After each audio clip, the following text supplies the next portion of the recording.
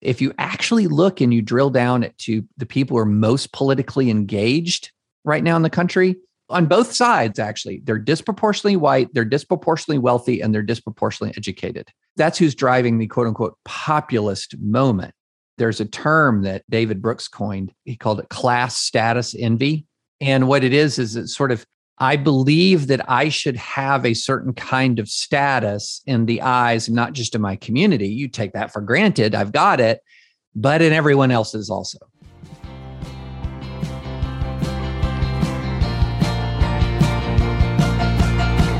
This is Sarah Stewart Holland. And this is Beth Silvers.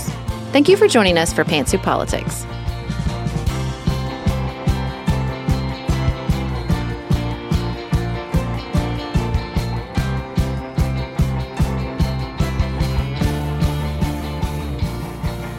Hello, everyone, and welcome to Pantsuit Politics. We are thrilled to be back here with you after Thanksgiving break and also feeling very grateful for the incredible feedback we got on our wellness episodes. Thank you to all of you who listened and wrote in and shared your stories. It was cathartic for us to record those episodes, and I think for all of you as well. So thanks for sharing your feedback on that series. And if you haven't checked it out yet, please head on back in our podcast feed and check out part 1 and part 2 of our wellness series. We are here today to talk about Omicron, along with the rest of the world. We're going to share our interview with David French, one of our favorite writers at The Dispatch and now newly at The Atlantic. And then we're going to wrap up the show with our thoughts on TikTok. Stay with us as we plot through a lot of, I don't know. Beth said that should be the theme of today's show. I don't know about Omicron. I don't know about TikTok. But we're going to do our best to find some clarity, even in a sea of I don't know. It's that time of the year. Your vacation is coming up. You can already hear the beach waves, feel the warm breeze, relax, and think about work. You really, really want it all to work out while you're away. Monday.com gives you and the team that peace of mind. When all work is on one platform and everyone's in sync, things just flow. Wherever you are, tap the banner to go to Monday.com.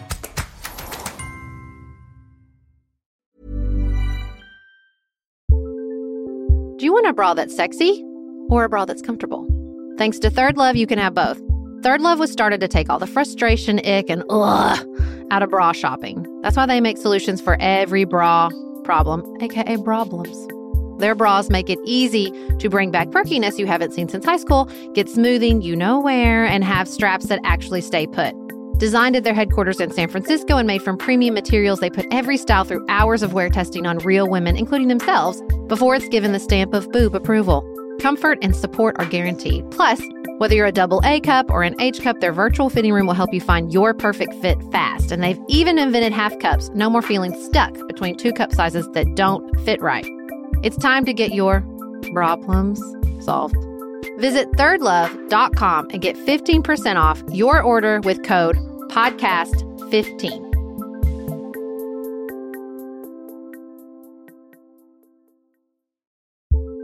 We are special breakfast people here at Pantsuit Politics, but not just when Beth and I are on the road. The truth is, I want something warm from the oven every Saturday morning and Sunday morning. It's just the truth. It makes it feel special, makes it feel exciting. I don't want to work at it. So the first time I ever saw Wild Grain, which is bake from frozen subscription box for sourdough breads, fresh pastas, and artisanal pastries, I was obsessed. You guys, I've been a member for over a year. It's amazing. It's so easy. Every item bakes from frozen in 25 minutes or less, no thawing required. You can fully customize your Wild Grain box. You can choose any combination of breads, pastas, pastries. You can even build a box of only breads, only pastas, or only pastries if you'd like. And for a limited time, you can get $30 off the first box, plus free croissants in every box when you go to wildgrain.com/pantsuit to start your subscription. Sometimes I make one single croissant just for me because I want to feel special, and they're so good. You heard me. Free croissants in every box, and $30 off your first box when you go to wildgrain.com/pantsuit. That's wildgrain.com/pantsuit, or you can use promo code pantsuit at checkout.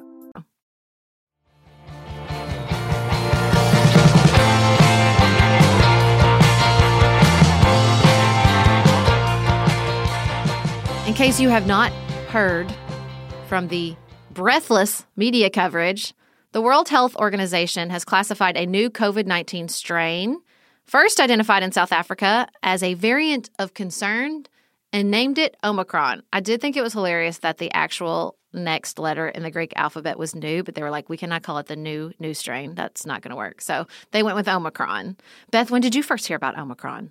I got an alert on my phone as I sat down to eat with my family, which Perfect. was exactly what you're looking for. It made me feel kind of like Alice in Wonderland, where you're like, oh, she gets to have a tea party. Oh, wait, it's kind of weird and mean. Oh, exciting. There's a croquet game. Oh, wait, people are getting executed. You know, it's just, I feel like there is that sense that we kind of know what's happening. It's getting better. It's getting better. And then, yikes, what is coming? But I have really appreciated how many writers have gone out of their way, despite the headlines, to say, we don't know. We don't know. Thank you, South Africa, for telling us about this. And also, we don't know what it means. And so everybody's going to have to sit tight for a minute. Well, there is some things we do know. So let's walk through that. There is good news. There is good news. First and foremost, that South Africa did the right thing. They have a pretty prolific sequencing process, due in large part to the HIV/AIDS epidemic that rocked the country in previous decades. And so they were already well suited to catch a strain like this very early. They did, and they did the right thing by telling the rest of the world. Now, we're going to get into in a minute whether the rest of the world responded appropriately, but they did the right thing. And the other just good news out of the genetic lottery is that Omicron has a particular genetic signal that shows up in PCR testing. So that's great news. It's going to make it a lot easier to track with our regular testing infrastructure, so we don't have to start from scratch figuring out how to identify it. That's great news. So that's really, really good as well. Not starting from scratch, to me, is the theme of what we do know. Word. That Pfizer has already told us they can have vaccines targeting a new variant in like 3 months. That's incredible. That even with breakthrough infections, the likelihood of severe infection is low because our immune systems are multi-layered. We still have new antiviral drugs coming. So even if this is pretty bad, we do have a lot of tools. We have a lot of knowledge. We are not in March of 2020 again. That's what I keep telling myself. Yeah, I heard a reporter say that vaccines aren't a light switch. It's not like a variant shows up and then, bam, we're susceptible and we're back at February 2020, right? That's not how it works. And because our immune system is multi-layered, well, yeah, maybe it'll get through the layer of antibodies in our plasma, but then you have T cells and you have all these other layers that have different memory structures in our immune system. Don't message me. I'm not a doctor. I'm doing my best here to explain this as I understand it. But so even if it sort of chips away, it's not going to just turn it off. We're not going to wake up to a world where the vaccines are completely ineffective. And, I think that the epidemiologists in particular are doing a good job of saying like, hey, everybody, be cool. I feel like we lack some calibration because I feel like at other points in the pandemic, they've been like, everybody freak out. And we're like, nah. And now they're like, be cool. And we're like, nah. But so many of the epidemiologists I read really articulated this idea that this is what viruses do. They evolve to become more contagious, but not necessarily more severe. That's definitely what we saw with the 1918 pandemic, right? Is that it burned out. It became more mild and it burned out. And, we're going to get into the bad news, this particular variant, as far as the ease of spread. But, knowing what we know about viruses, there's not, like you said, a real scenario in which we go back to square one. We might be looking at something that's much more contagious, but not necessarily much more severe, which was our concern with Delta. More contagious, but then we learned not necessarily more severe. And that's been the conclusion we've reached with several other variants as well. And that's in our I don't know category. We don't know if it's more contagious. We don't know if it's more severe. We have a lot of questions that need to be answered, and it is going to take some time to answer those. But as Sarah said, being able to track this variant with our existing infrastructure will help us get the answers to those questions more quickly. On the bad news side, we do know that there are a large number of variants in the spike protein. The quantity of those variants doesn't matter as much as what those variants on the spike protein do. And that is the question everybody is watching out for right now. Yeah, I watched an epidemiologist who like color coded them. Like this is a red variant on this particular protein. This is a blue. Like doesn't really matter. And there were like 2 or 3 red ones. Like it's just it looks like whatever got everybody's attention is that there are just so many in this particular variant. And because the spike protein is how COVID-19 sort of gets into our system, it's also what the vaccines are built around. It's going to get everybody's attention, and it does seem to be spreading very quickly. And so that's definitely what they're paying attention to. But as far as, we know right now that the reports of the cases that they're seeing in South Africa are pretty mild among the vaccinated. The case in Hong Kong was asymptomatic. And so it's just going to take a few more weeks, though, till we can really have the numbers and the understanding to see how severe it is. But we know the cases are out there. We're probably going to get news alerts very soon that say it's here in the United States. It most likely is already here in the United States and many countries around the world. But we did see a reaction almost immediately with lots of travel bans from the EU directed at South Africa and other African countries and in America. I give these travel bans 0 stars, do not recommend. Because, like in the United States, they started after the weekend. Bless. As Zeynep Tufekci wrote, does the virus take the weekend off? I don't think it does. Well, I don't think so. It reminds me of our favorite TikTok. When you sit, the virus has got to quit. It's the dumb rules we have in restaurants. And then the other thing is that the travel bans are basically a punishment to South Africa for having identified this and sharing the information with the world. And they examine, again, as Zeynep Tufekci says, that they examine passports, not who's actually carrying the virus. Exempting American citizens makes sense politically. It does not make sense if you are actually trying to prevent the variant from getting here. Which, as you said, I think it's here. I just, to me, this is not a travel ban moment. It's probably here. It's just, what are we going to learn about it? What are we going to do about it? It's just political signaling, and it's theater, and I don't like it. And once they put them in place, they don't pull them back when they should. That's the other thing. They take too long to lift these travel bans because, again, it's once they're in place, it's politically fraught to lift them. It's not that travel bans can't work, but we don't do them in the way that it could work. When there's actual quarantining like there is in so many countries when you enter them to see, one quick rapid test in America is like, you're good to go. Whereas in other countries, they're like, no, we're going to need you to actually hang out in a hotel based on the time it takes for the virus to present itself, and then you can go. Or mass testing, which we are still really, really lagging in. This is the frustration for me. America has looked at the entire toolbox and said, I don't really want to commit to any of these tools, so I'm just going to, take one out occasionally and look at it. Or try to hit someone else over the head with it, but then ignore it and not do it for real. And that's why we've done poorly. And I honestly think as a country, especially with, and I do not envy the people who have to make these decisions, but with the overlapping problems that the country faces right now, I'm thinking especially of supply chain. I just think we ought to say, as a country, we have not committed to travel bans in an effective way since the start of this pandemic, and that's not how we're going to approach it now. We're going to approach it through mass testing. We're going to approach it through continuing our vaccination push. We're going to approach it through working on getting these antiviral therapies to market as quickly as possible. But we're going to put travel bans back in the toolbox and just say, that one we didn't commit to. It's not going to work for us. Well, and then I think we have a category which I called hard news. Not good, not bad, just hard to hear. I think it's easy to attach to the narrative that, look, this is where we failed people. We're not passing out vaccines like we should have. The reality in South Africa is not that it's a lack of vaccines. At one point, they were turning away vaccine doses. It's a lack of trust in the medical, particularly the pharmaceutical community. And that distrust is well placed, based on the history of the AIDS epidemic in South Africa and HIV/AIDS treatment, not to mention even COVID. I mean, Moderna tested the virus in South Africa, but then did not donate any vaccine doses to the country. So, I think that mistrust is well placed, and that is something that is very hard to chip away at, even in the face of a contagion variant, even in the face of all we know about vaccines. We have vaccine hesitancy here. It's all over the world. I think it's easy to tell ourselves, the doses get there, and that will make a difference. But we know that's not true in our own country, so I don't know why we would think it would be different in other countries. And so here we are with a whole lot of I don't know.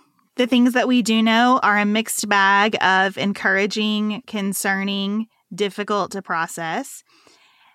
And this is sort of why I continue to orient myself to the fact that it's just going to be a long time before I don't get these alerts on my phone. You know, it's just going to be a long time before we're not thinking about COVID-19 anymore. That was the theme of the discussion at my family's Thanksgiving table. We just would like to stop thinking about it. But it's not going to be like that for a while. Mm-mm. It hasn't been historically during pandemics. It's not going to be during this one. That doesn't mean that we have to ride the emotional roller coaster of every new variant. I remember when I heard about Lambda, and then I didn't hear about Lambda anymore. Right. It's going to continue to evolve. There are going to be new iterations, and we just have to pay attention and learn what we can learn. But also, I like your word, calibrate our reactions to what the science tells us. My friend Shannon said the smartest thing I keep thinking about. After listening to our wellness episodes, she said, you know, I feel like we have so much more patience with the products created by science than the science itself. We got the iPod. We said this is the most efficient way to distribute music we've ever seen. And that kept changing. And we don't look back and say the iPod was so stupid. We say we kept developing new things, and learning about this thing was a step in that process. And we were excited to keep developing new things. And it's much harder to take that posture with respect to something that causes sickness and death, drugs that we have to put in our body and hope are the right things. But I have been thinking a lot about that and just trying to kind of let that sink into me a little bit more too, that I can be really grateful for how the science progresses and recognize that that means there are going to be setbacks, there are going to be huge revisions, and there are going to be these spaces of we just have to wait and see. I agree. And I think as with most stressful situations in life, including a pandemic, we have to decide what we can control and release the rest. There are still behaviors available to us that will continue to protect ourselves and our loved ones. We should still wash our hands. We should still socially distance when available to us. We should still mask in public places when available to us. We should still get vaccinated. Encourage those we love to get vaccinated. Get boosted. I read Emily Oster and she was like, look, guys, we're just going to control what we can control and wait for information on the rest of it. That's all we can do. And I think that's the right approach. I think that, leaning all the way into the alarmism has its own cost, particularly to our mental health. And I don't think that's a great reaction in this situation. I don't really want to beat up on the media because as much as I think there's been a lot of coverage of this, I do feel like there's been a lot of good voices saying, hey, we still don't know. Let's react to what we do know. Let's control what we can control and not lean into our anxiety and fears on the rest of it. And I think that's always good, healthy guidance. Next up, we are going to share our interview with David French, political commentator at The Dispatch, new columnist at The Atlantic. We were thrilled to bring him on the show. We both regularly read David and really appreciate his perspectives on some of the most contentious cultural issues in America. And we can't wait for you to hear our conversation. If you're looking for a very quick salon quality, but not salon priced manicure, Olive & June has you covered. We've talked about Olive & June's Mani system before. It has everything that you need for a professional manicure in one box. Salon grade tools, your choice of 6 polishes. Those polishes are going to last you for 7 days or more. The cost breaks down to about $2 a manicure. Olive & June also has press-ons if you want. What I love, though, is that Olive & June each season is coming out with new colors, and I just got a set of spring and summer colors in quick dry polish. And they say this dries in about a minute. It seemed dry to me in about 30 seconds. It was not kidding about being quick dry. I also love the light colors in this set. There is a huge range. My favorite one is called Kitten. It's like a pinkish gray. The quick dry polish gives you full coverage in 1 or 2 coats. It lasts for more than 5 days, and it is offered in more than 40 cruelty-free and vegan polishes. Olive & June just understands what's happening in our lives, that we need to move quickly, but we want to look great and feel great and have fun in the process. Visit oliveandjune.com/pantsuit for 20% off your first system. That's oliveandjune.com/pantsuit for 20% off your first Mani system.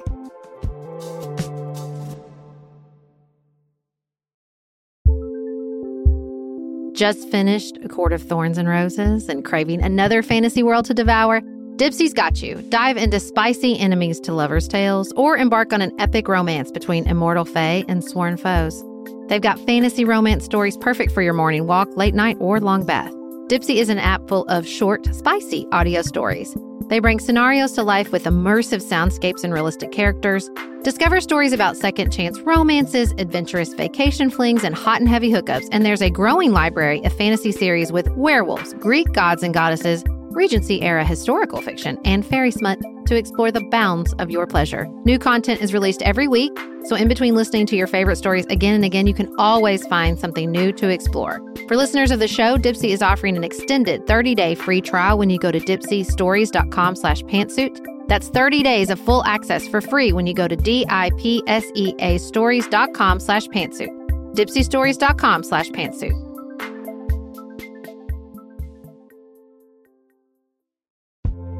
This show is sponsored by BetterHelp. Can I get something off my chest? Every day I feel a little pang of sadness because I think about Griffin going away to college. Y'all, he's a freshman in high school. This is not healthy or normal. This is why I have it on my list of things to talk to my therapist about. We all carry around these things, big and small. When we keep them bottled up, it can start to affect us. Therapy is a safe space to get these things off your chest and to figure out how to work through whatever's weighing you down. If you're thinking about starting therapy, give BetterHelp a try. It's entirely online, designed to be convenient, flexible, and suited to your schedule. Just fill out a brief questionnaire to get matched with a licensed therapist and switch therapists anytime for no additional charge.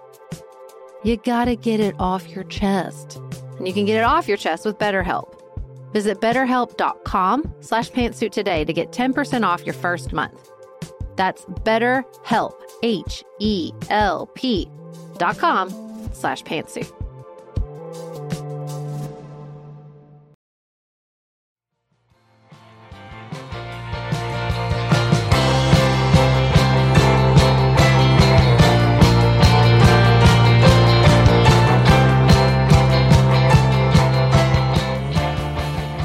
We are so honored to have David French from The Dispatch here with us.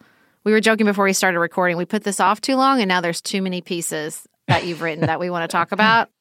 I would like to start with American higher education, ideologically separate and unequal. I think about this piece all the time, and not just because we recently went to the University of Alabama, which you talk about in this piece. Yes. For those who haven't read it, to give people, I'll let you do it. I won't sum up your words because I'll butcher it. You'll do a much better job. So for people who haven't read that piece, can you give them just a quick rundown of your thought process? Yeah. So, there's been a lot of discussion about elites and elite institutions in the news recently. And I was realizing that we just have a lot of different elites in this country, especially where I come from. When we talk about elite education, and a lot of people focus on the Ivy Leagues. I was born in Opelika, Alabama. My parents were Auburn students.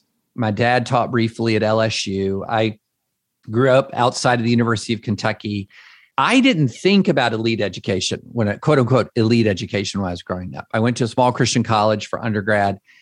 And I began to realize that a lot of the education debate in this country is dominated by people maybe in the sort of the Acela corridor in the Northeast or out on the coast, where their vision of what they want for education for their kids is a lot different from the education that a lot of folks where I live. And I try to sum it up like this. If you see that your son or daughter has a super high SAT score, what's the first thing that comes to your mind? Is it they're going to go to Yale, or they're going to go to Harvard or Stanford, or is it they're going to go to college for free? They're going to go to Alabama for free, or they're going to go to Tennessee for free. And there are very different answers to that question, and depending on where you live in the country and the culture that you grew up in. Where I am, most family members are saying, great, you're going to get a full scholarship. You're going to go to UT Honors College, and then you're going to be set. You're going to do well. You're going to have every advantage that you need to have. Whereas other families are thinking immediately Yale, Stanford, Harvard. And that really is a difference. It really is a cultural difference. And a lot of the parents where I live, they read about these families who are totally orienting their kids from a very young age to get in these top schools. And they kind of find that mystifying.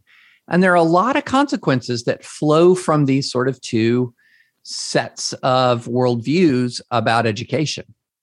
Well, and it made me think about the degree of change that you're able to handle as a kid, too, as reflective of a lot of these political differences that manifest later. I thought I was going to an elite school when I chose Transylvania, a private liberal arts school here in Kentucky with a great reputation.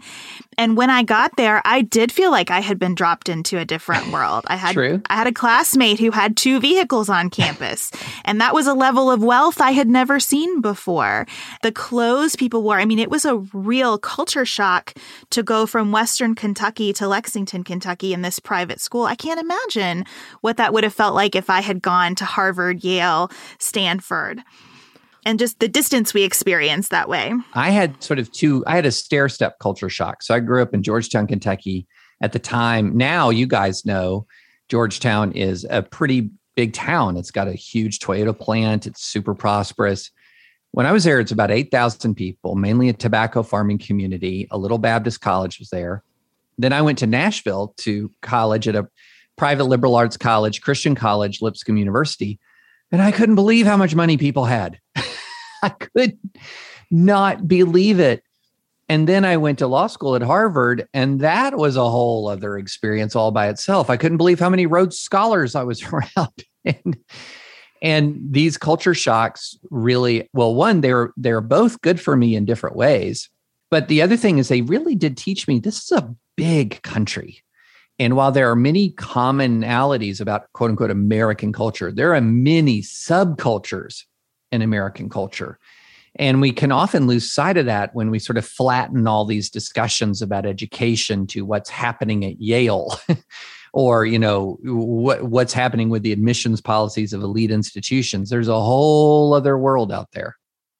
Well, I think what really appealed to me is that it named something and brought together some threads that I'd been struggling with. Because I think what you do so well in this piece is there's still elite people at the University of Alabama. There's a lot of wealth at the University of Alabama. Absolutely. There's a lot of times, in my town where Nicholas will say, why is everybody going to the University of Alabama? And you named it and drew it out so well that it is an elite institution to a certain type of elite in this country. And those elites are not mad because they don't have money or resources. Or They're mad because they don't, or power. Exactly. Yeah. Mm-hmm. It's because they don't have a certain sort of cultural power. And I think the other thing you write about so well is the way in which those elites, that sort of landed gentry that move around in these places, definitely move around in my town, own businesses, pass those businesses down to their kids, that kind of thing, is that they use the cultural power they do have to protect their elite status. So they use it through the church.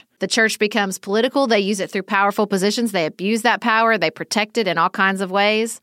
Not that elites in other parts of the country don't do that, but I think just naming no, this is a type of elite that's using the church and using politics and using money and philanthropy to maintain that status. Well, if I'm an Alabama grad and I own 2 car dealerships, and I'm an elder at a huge Baptist church in town, I'm a very elite and powerful person by any measure, any measure. And in my community, in my world, I have more status and power than all of the sort of the folks who are floating around in Goldman Sachs and Manhattan, right? Who have the Yale degree or the Silicon Valley folks. I have an enormous amount of power. I have an enormous amount of prestige. I have an enormous amount of wealth.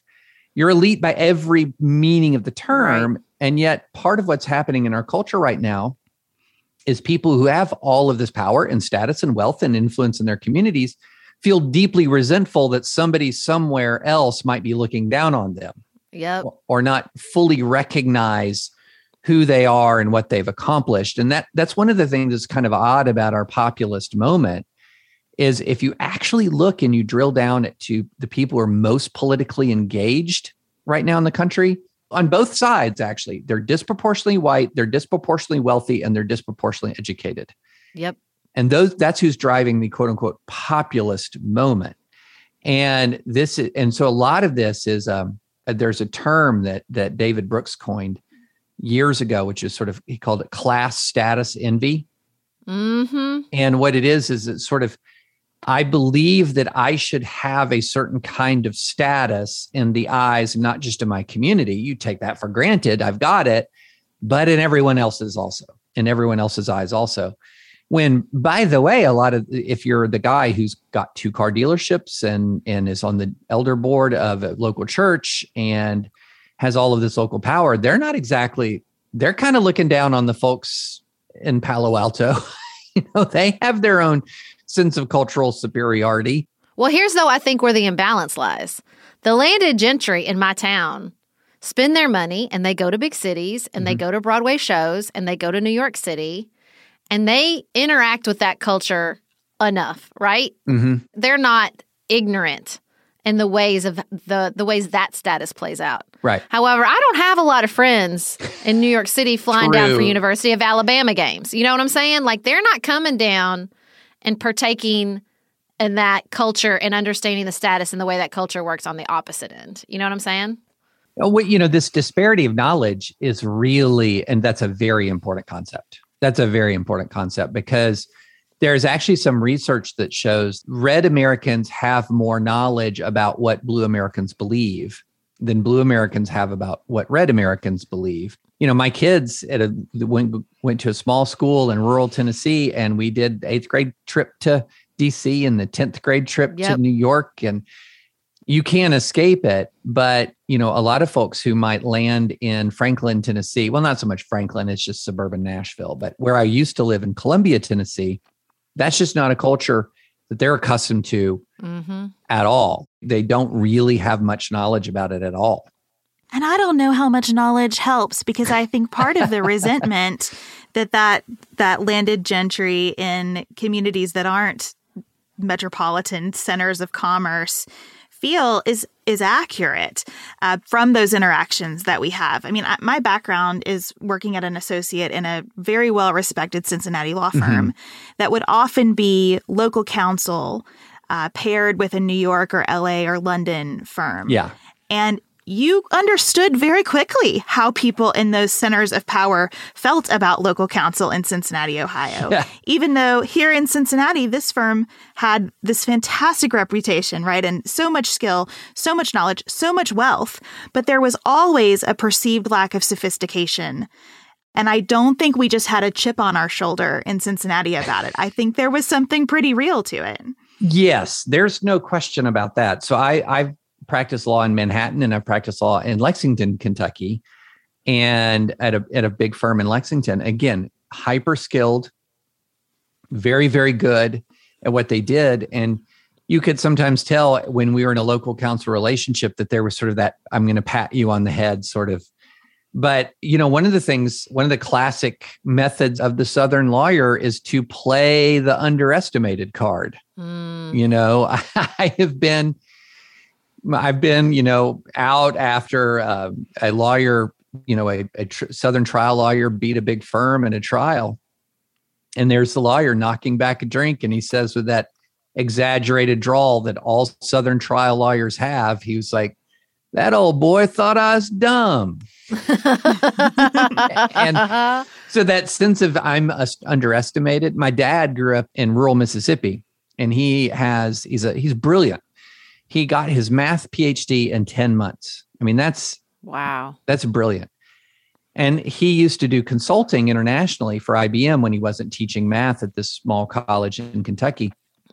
And he got to the point, because he had, especially back then he has a pretty awesome accent. And he got to a point where he would write some of his credentials on the chalkboard before he'd start talking. Wow. Because when he started talking, sometimes it was as if he had something to prove because of the way he talked. So, it's funny. A lot of resentments that go overboard are often born in something that's real. And in fact, that kind of sums up a lot of our politics right now. A lot of the anger that has become extreme has been born in something that was legitimate. It has just taken on a life of its own.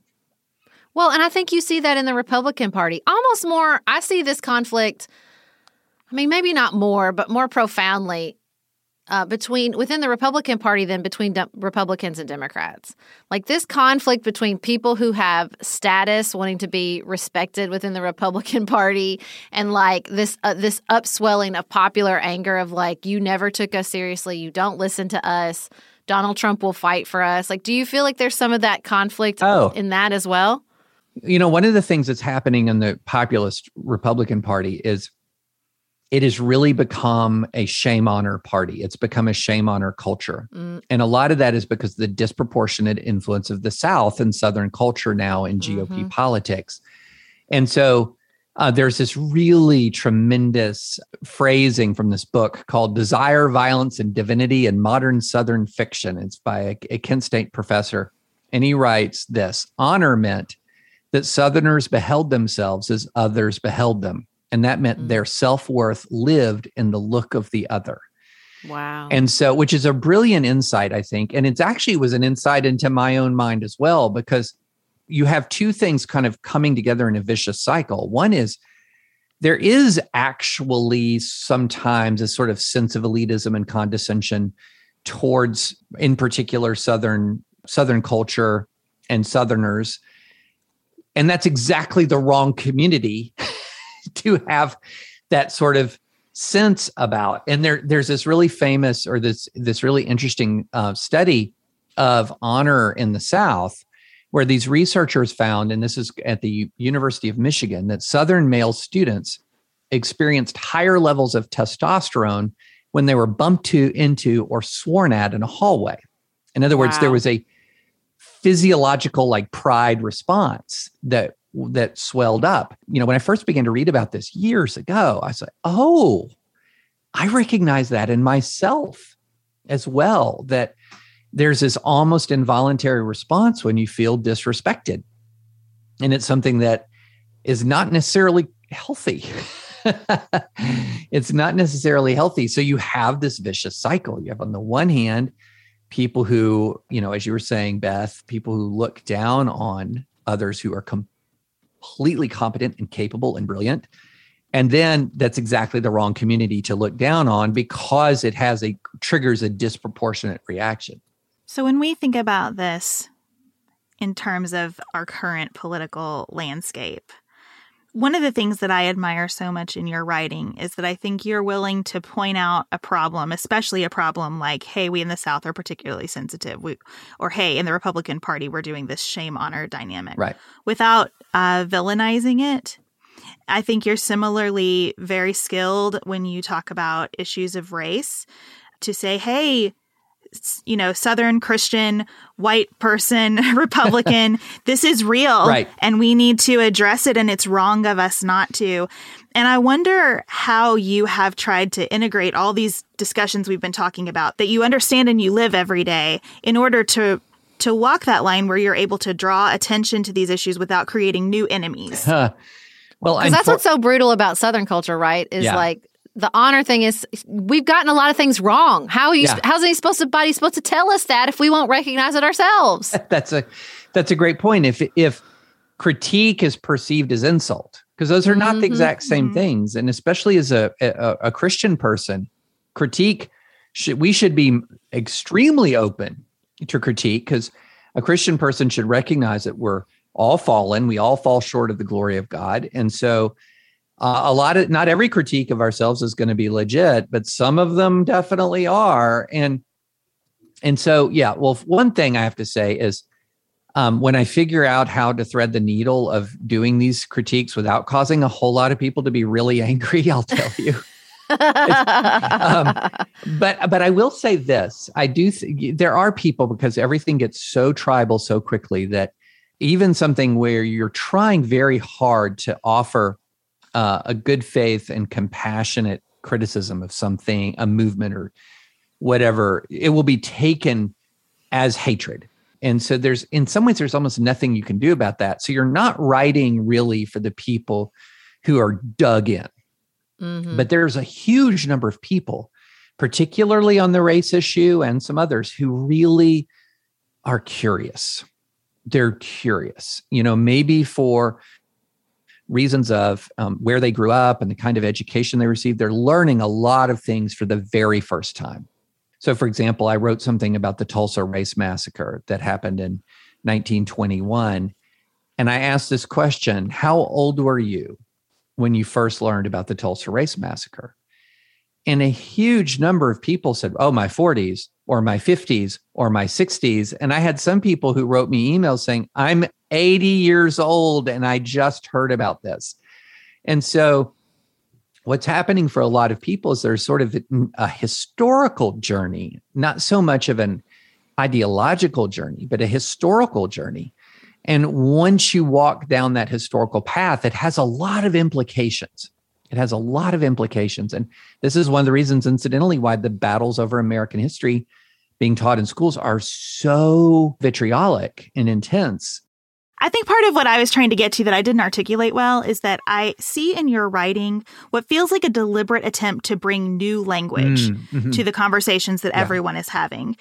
You wrote in the piece that we started with about how the students who seem to be dinged when they're applying to college for expressing an ideology are not conservative or liberal, they are students of color. That when a Black student expresses any sort of political opinion, that is a problem. Right. Versus white students expressing either ideology are welcome. And I thought that was such a good way to not use the word privilege and just show what privilege means. Yeah. And I feel like you do that all the time. Well, I try. And I'd love to know more about your process in trying to do that. Yeah, I try. And the reason why is I think when you're writing in a very entrenched time, if you use buzzwords that have accepted meanings on one side of the spectrum, they often have an entirely different meaning on the other side of the spectrum. And then you're fighting over the buzzword and you're fighting over definitions.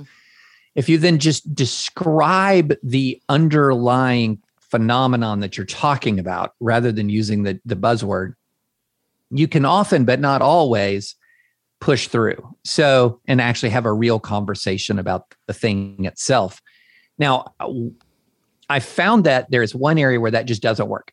That just doesn't work. I used to try to really avoid the use of the term systemic racism or institutional racism, because immediately you would get sidetracked into that's not real, that doesn't exist. So I would back up and I would use this phrase. If you have 345 years of institutional racist policies defended by violence, the effects of that's from slavery through Jim Crow, the effects of that are not eliminated in 57 years of contentious change since the Civil Rights Act. Well, that's a definition of systemic racism. And so all of a sudden, all over sort of parts of the internet, people are saying, he's saying systemic racism. Don't be fooled. He's saying systemic racism. So what I've tried to do in those kinds of discussions, though, is to make sure that if we're going to talk about that, what we're understanding is we're defining our terms in a way that people can deal with the definition without having to sort of deal with the buzzword. And that there's a distinction. There's a distinction because one of the things that when people hear the word systemic racism, for example, what they're hearing is you're calling me a racist and you're calling the company I work for racist. And that's not, now there are companies that are racist. There are institutions that are explicitly and people who are explicitly and intentionally racist, but that's generally not what you're talking about. And so you have to be very careful about how you're defining your terms. And one of the things about systemic racism is that realities that racist people put into place for racist reasons are often sustained by non-racist people for non-racist reasons. And once you understand that, for a lot of people, it's like, oh, I get it now. And you can look at it and then have a real conversation about things such as like how school zones or zoning regulations for housing and all of these things that right now you in the real world in 2021, you're thinking about a zoning rule. And the last thing on your mind is racism and redlining and all of that. But what your zoning rule might be doing is sustaining the very structure that was created by racism and redlining and et cetera. So that's how I try to do it. But there's always a lot of people in the background saying, he's woke. He's getting woke. I think that's a perfect example. of what I see so often, which is we are so entrenched Mm-hmm. and we are so hateful. I don't know another word for it. Hateful towards the other side that we're never talking to them. We're Right. never like really talking to them because we're all so entrenched. We know we're not going to convince the other side. We're more attacking the people who are, in theory, on our side. I sent Beth Nadia Boltz-Weber newsletter this week, and she wrote, for the last several years, it has felt like being a progressive on social media is like playing a poorly designed video game in which you never actually engage the other team. You just earn ranking points by showing how the people on your own team are wrong. If you can call out the ideological impurity of another person's tweet, you get to level up in the game and call it activism. Yeah. And I see that on the left and the right. Oh, totally. I feel like you experienced that very personally. Oh, on the goodness. Right. Yes. I mean, yeah. So you have really sort of two things that are going on at once. One is you're sort of lobbying. One of the ways that you level up now in this highly ideological terrain that we're in, or highly polarized terrain, it's not as ideological anymore, but it's just driven more by animosity, is you level up by directing devastating fire at the other side. And the other way you level up is by directing devastating fire at people on your own side who are not sufficiently angry at the other side. Yep. And so it's a formula. It's, call out the left or call out the right. And then if somebody on your own team isn't fully on board with you in calling out the left or calling out the right, well, then they're traitors or whatever the language you want to use. And you're calling out them too. And I love that visual of leveling up. Mm-hmm. Because you do see this all the time on social media. You are leveling up in those two quite distinct methods. But at the same time, there's more of a silent group of people who lurk around on social media saying, I just want to learn about some stuff. Mm-hmm. I'm just trying to figure out this world. It's really hard to figure out. And what's interesting is if you approach this stuff with an open mind, it kind of starts to feel devastating to everybody on every side of the spectrum. There was this great video put out by the New York Times about liberal hypocrisy on things good. Oh, you saw this? Yeah. Zoning. Yes. So good. So good. And, so when you are in good faith looking at these things, then you're even in your own community, it can be sobering to sort of, and in fact, I'm writing about that today. I'm writing about that video today. And then also the Daily had this tremendous podcast this morning about this highway running through New Orleans that just bisected and destroyed a African-American neighborhood. One of the things that I'm talking about is the way in which central planning or in the way in which self-interest can devastate communities or sustain injustices in ways that we're only just now learning about. Well, I think, Ezra Klein and Matt Iglesias and even some of the people still at Vox have been doing good work on this, just pointing out look, if liberals are always right, then California should be a paradise. But I don't define paradise as an $800,000 median home price. That's just not, right. That's not on my list of things I'm striving for. There's things to figure out. Nobody has a monopoly on perfection around here. And that doesn't mean that this is a false equivalency. Yeah. I'm a Democrat. I think Democrats are closer than Republicans, but I like a lot, but that's still the idea that you're beyond critique because that's what it is on both sides. Well, I'm beyond critique because they're so terrible. Yes. They're so terrible. And if you engage in any self-critique, people will turn on you with a vengeance because it's seen as weakening the team against the greater evil. I was talking not long ago with an expert in conflict in the developing world. And she and some of her team have come back to the U.S. because they're seeing some of the same kinds of phenomenon that are happening in the developing world that cause civil strife. Wow. Here in the U.S. And one of the interesting things, because we were talking about some of the really vicious hard right attacks on me and my family and my wife and my youngest daughter over the last several years. And she said something very interesting. She said that revolutionary movements and extremist movements always focus on in-group dissenters. And you see this online. That's a Twitter dynamic where if you're not fully on board. Yeah, exactly. So that's why there's so little self-critique, because if you do look in the mirror as a movement. You're not focusing on the other side. And if you're not focusing on the other side, you're diluting your strength against the greater evil. And it's hard because as important as critique is, it is not usually action-oriented. Right. I'm thinking about that posture of curiosity that you just described, which is something we talk about a lot.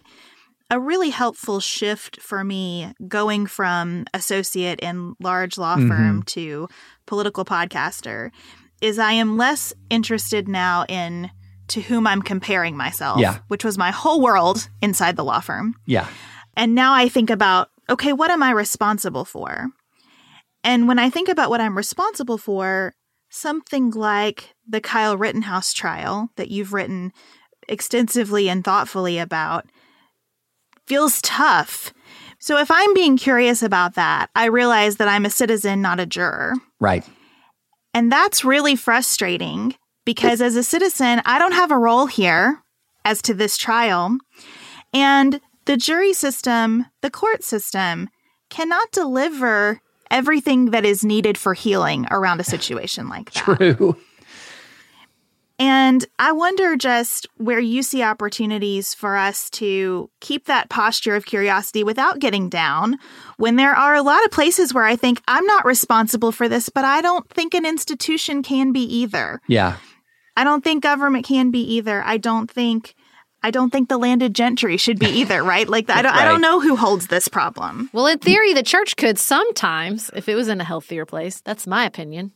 No, I agree with that. And I think there's a couple of things. One is we want to be informed citizens because we have a general responsibility as citizens, and not just in how we vote, but how we participate. It shapes how we choose to participate or not participate locally. And so I think more information in sort of helping us understand the world around us is just part of being what an educated citizen in a republic is. But at the same time, we can't have our eyes cast always on the things that are distant from us that we have no control over. There's a kind of, I think, a truism of life that says we can have a lot of influence over a small number of people and very little influence over a large number of people. And that goes true of even people with big public platforms. I mean, your day-to-day influence over another human being, even with a big public platform, is pretty small. But our ability to impact the world in our immediate, the 6 inches in front of our face is pretty large. And so one of the problems in this time is we've inverted that. Yeah. Our attention is always on the things that we cannot really control, which thus builds a lot of frustration. And it distracts us from the things that are just right here in front of our face. And so one of the things that I talk about to people about, and when we're talking about all of these things from race to school curriculum to you name it, what is it that's 6 inches in front of my face along these lines that I have a particular expertise or passion about and could just move the ball, even if you're just moving it like 6 inches, at least you're moving it 6 inches, because if all you're doing is Facebooking about it, you're not moving the ball at all. You're just making yourself and others angry. And so that, when I talk about things on a national scale, I keep trying to pull back to things like, we don't have to figure out everything about the narrative of American history, but we can do this. We can repeal a qualified immunity, which is this doctrine that allows agents of the state to violate our civil rights without just compensation. I don't have to be in total agreement with somebody about all issues of race or class or gender or whatever to agree on that much. And if we can get that done, what's the next thing?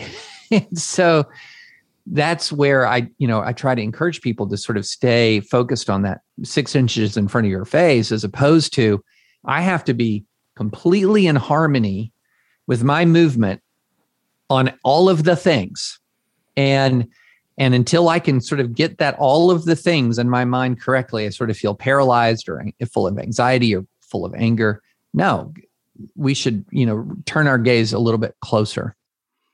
Well, and I just want to say that as a person with a large platform, I think what you do beautifully and what should be the call for all of us with platforms is help people see those 6 inches more clearly. That's hard to do. Yeah. It's easy to fire people up about the stuff far away. It's harder to connect the dots and say, how can I help you with a spirit of curiosity see the thing 6 inches in front of your face that you do have influence on a little more clearly? And you have definitely done that for me, and I want to thank you so much for your work. Well, I appreciate that so much. It really... and it really is the case that there are a lot of people in this country of goodwill who want a way out of this constant sniping and fury and rage. But it's hard because when you engage in politics, you're going to get shocked with a political cattle prod at some point. And we recoil from that. And it's not just public figures anymore. It's private citizens. I have a friend who on January 6th, he was very pro-Trump, and on January 6th, he posted a condemnation of the violence and didn't mention Trump at all, didn't mention the Republican Party at all, just condemned the violence.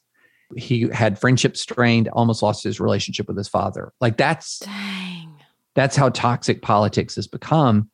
But you just can't concede the ground to people who are that extreme.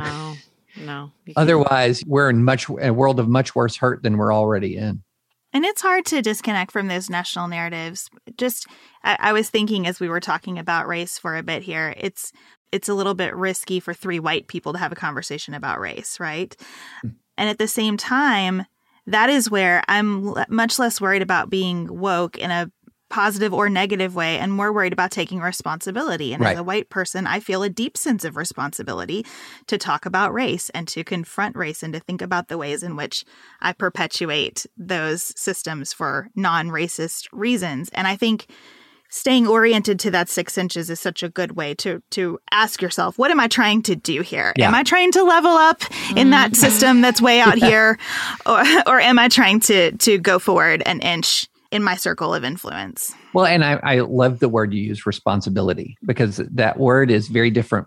So here's the way the discourse often goes. Someone will hear, you'll hear about things that happened in the past, and they'll say, don't make me feel guilty for what I didn't do. Okay, fair enough, fair enough. But do we have a shared responsibility for correcting the wrongs that still exist? That's different from saying you should feel guilty for something that happened, 100 years before you were born. But to say that we're inherited a system that has some inequities and injustices contained within it that we have a responsibility to correct is a different thing. And in a lot of other ways, this makes total sense. So if you have a corporation, and let's say there's a big chemical spill and it just ruins the environment in the town, you can fire the CEO, you can fire the chief operating officer, but the corporation, still has a responsibility to clean up the spill. There is a corporate responsibility. If you have a governmental entity, say a city government, that spent a century or more involved in explicit racial segregation and discrimination, and that created consequences, just voting out the people who created the consequences doesn't deal with the effects. And so and that's where, a lot of people will say, well, you're trying to make me feel guilty. No. There's a difference between guilt and responsibility. Those are different concepts. Well, again, thank you so much for coming on the show, and both in your written work and here with us today, helping us sort through this difficult, polarized time. You can come back any time. And until then, you can find David's work on The Dispatch. And newly, congratulations, by the way, on a newsletter for The Atlantic. So we hope you'll check it out. Thanks so much for having me, guys. I really appreciate it. Sarah and I have talked many times about our desire to age as gracefully as possible, and skincare is a huge piece of that. I spend a lot of time and money thinking about my skin, and I have added Ritual to my routine, which just gives me a lot of comfort. Ritual is here for us. They have created a wrinkle support skin supplement and conducted clinical studies, so we know it's working. They're taking the guesswork out of skincare. Ritual Hyacera is one of several Ritual products that I love. I take the daily multivitamin, I take a probiotic, and Hyacera is that once daily skincare supplement that is clinically proven to reduce wrinkles and fine lines and increase skin smoothness in 90 days. I recently met a friend for the first time in person as opposed to online, and we were discussing the fact that I'm 43, and she said, I cannot believe how young you look, and I thought, thank you, Ritual, for that. Start Hyacera to help minimize wrinkles without compromising on clean science. Hyacera from Ritual is a clinically proven skin supplement you can actually trust. Get 25% off your first month for a limited time at ritual.com/pantsuit. Start Ritual or add Hyacera to your subscription today. That's ritual.com/pantsuit for 25% off.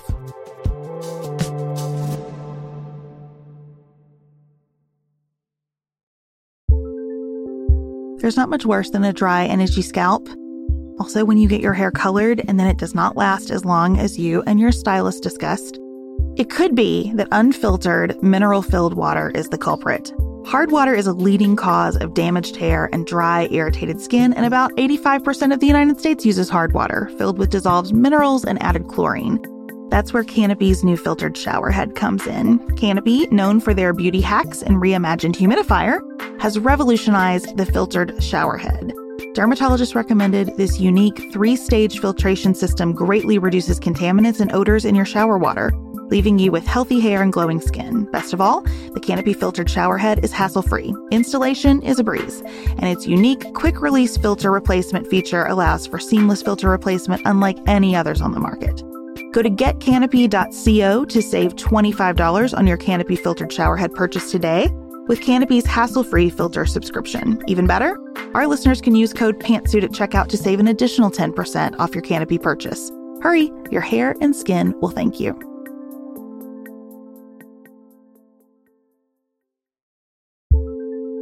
Do you want a bra that's sexy or a bra that's comfortable? Thanks to Third Love, you can have both. Third Love was started to take all the frustration, ick, and out of bra shopping. That's why they make solutions for every bra problem, aka problems. Their bras make it easy to bring back perkiness you haven't seen since high school, get smoothing you know where, and have straps that actually stay put. Designed at their headquarters in San Francisco and made from premium materials, they put every style through hours of wear testing on real women, including themselves, before it's given the stamp of boob approval. Comfort and support are guaranteed. Plus, whether you're a double A cup or an H cup, their virtual fitting room will help you find your perfect fit fast. And they've even invented half cups. No more feeling stuck between 2 cup sizes that don't fit right. It's time to get your problems solved. Visit thirdlove.com and get 15% off your order with code podcast15.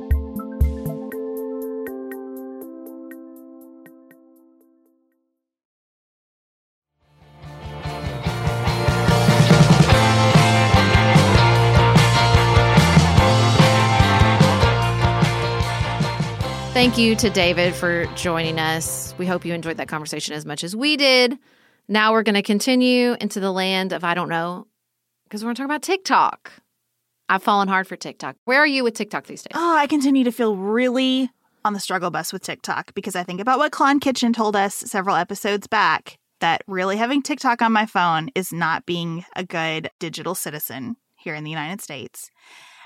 I do think that there are some very talented and funny people on TikTok. And so when I use it, which is maybe once a week, I have curated a list of those people who I find hilarious. One of them is a woman who, and we'll put these links in the show notes. One of them is a woman who stands outside in her bathrobe and yells things at the universe. And I really like that.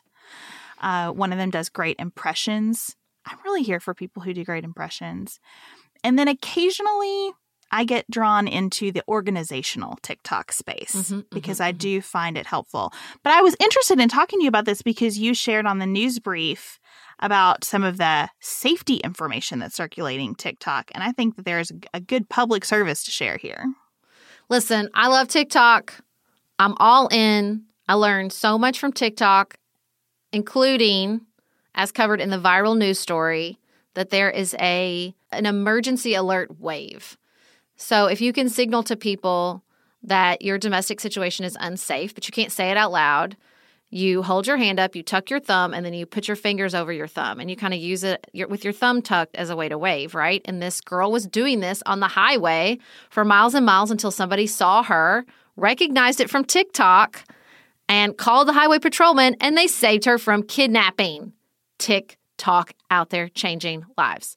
Look, here's where I'm at with TikTok. I really appreciate Klon Kitchen's advice. I am rejecting it because I've just realized, like, I've seen this happen enough that platforms, social media platforms in particular, are just the funnest in the beginning. In the beginning, where it is doors wide open, everybody's out there figuring out what works, being creative. The corporations haven't taken over and occupied the platform yet with their advertising. It's just so fun. And that's where TikTok is right now. There was a moment where Facebook was so fun. There was a moment when Twitter was so fun. There was a moment with Instagram was so fun. And this is TikTok's moment.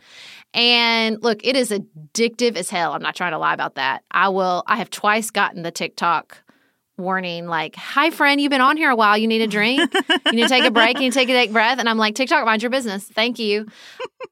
I love fashion TikTok. Carla Rockmore, especially 40 plus, 50 plus fashion TikTok.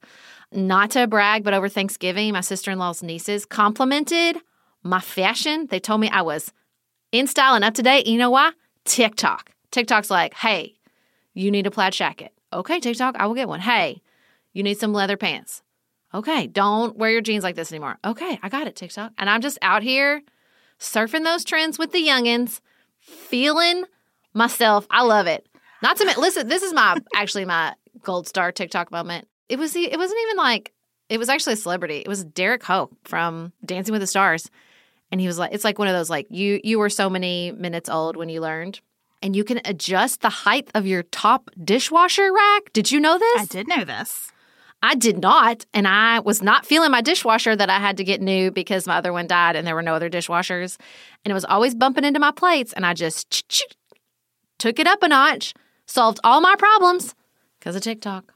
I freaking love it. I love about you how on a societal level you rail against consumerism, and on a personal level you're like, tell me what to buy, TikTok, I'll go get it. Okay, I'll do it. I bought so much Christmas decor because TikTok told me to. Yeah, if TikTok's like, you need to buy this, I'm like, okay. I have so many fave Amazon buys. Like the Amazon algorithm on my TikTok is popping.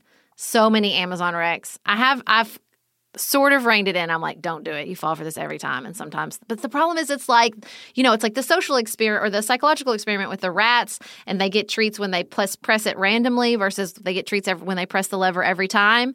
Like that's the problem with like Amazon by TikTok, is because randomly you'll be like, this was life-changing. Thank you, TikTok. And then the next time you're like, well, I better do it again. Oh, I just love it. I love all of it. I love I do vintage hair TikTok, like watch people pin curl and stuff. Or the like old school, like 1800s clothes. God, all day I could watch that stuff. I love it so much. I hate the feeling of just staring at my phone. The more I do it, the more I hate it. I do get pulled into TikTok inadvertently through Pinterest sometimes. So I was looking at gift wrapping ideas on Pinterest during a lull in one of our family gatherings. This is when I probably stare at my phone the most, during a lull in a family gathering. And I was looking with Jane at them at my in-laws' house, and Jane starts pulling all these videos, and I realize, oh, it's like gift wrap TikTok that has been curated for us by Pinterest. It was helpful. There were some fun ideas. I did order some things from Amazon on the couch as I was looking at them. See? TikTok's out there trying to make your life better. That's all I'm saying. We're going to get so many emails about consumerism, the use of TikTok, and the use of Amazon from this segment. Sorry, Elise. Okay, and also, though, I am also a part of the conscientious consumerism TikTok, which is also very good. The woman who showed all the slashed Coach bags, that was bananas. And Coach changed its policy because of her TikTok. And I watched there's a couple like conscientious consumerism. And actually, the TikTok I love, the fashion, like all these categories, fashion, like sort of trends, all that. My favorite is thrift TikTok. Thrift TikTok is what these people get from thrift stores and what they do with them and how they style them. I went to a estate sale this weekend, bought all this stuff. I'm like, how can I tell TikTok about my vintage Chanel scarf I got for $85? Thank you. They would be so happy for me. I got to figure out, I mean, I have a TikTok channel. I'm just not very good at sharing the videos. But I felt like I knew what I was doing at that estate sale because of thrift TikTok. Ugh, love it so much. How is this affecting your reading time, or is it? Fine. Me and Barry still hanging out 10 pages at a time. I love him so much. It's really enjoying my time. By Barry, you mean Barry that you're reading Barack Obama's memoir, we should say. You know, his friends and family call him Barry, which I think is the best name for him. And I love to call him Barry. And then, I finished a novel over Thanksgiving that was really good called The Paper Palace, almost through O. William, Elizabeth Strout's new book. My husband and I are going to read the Overstory together. I'm jamming. Doesn't affect my reading time at all. Very good. Well, I am glad that you're enjoying it. I would like you to continue to bring those safety measures to my attention. Okay. That is where I do feel like TikTok is making a contribution. I don't want to personally investigate that contribution, but I would like to hear about it through others. Listen, if TikTok does anything good, I will tell you about it. Fear not. Fear not. I believe you. Enthusiasm and sharing is sort of my thing. All right. Thank you. Obviously, I want to hear all y'all's favorite TikTok channels. Share away for all my TikTok fans out there. Thank you for joining us as we, consistently wade through the sea of, I don't know, when it comes to COVID and TikTok and God knows what else. We will be back in your ears on Friday. And until then, keep it nuanced, y'all.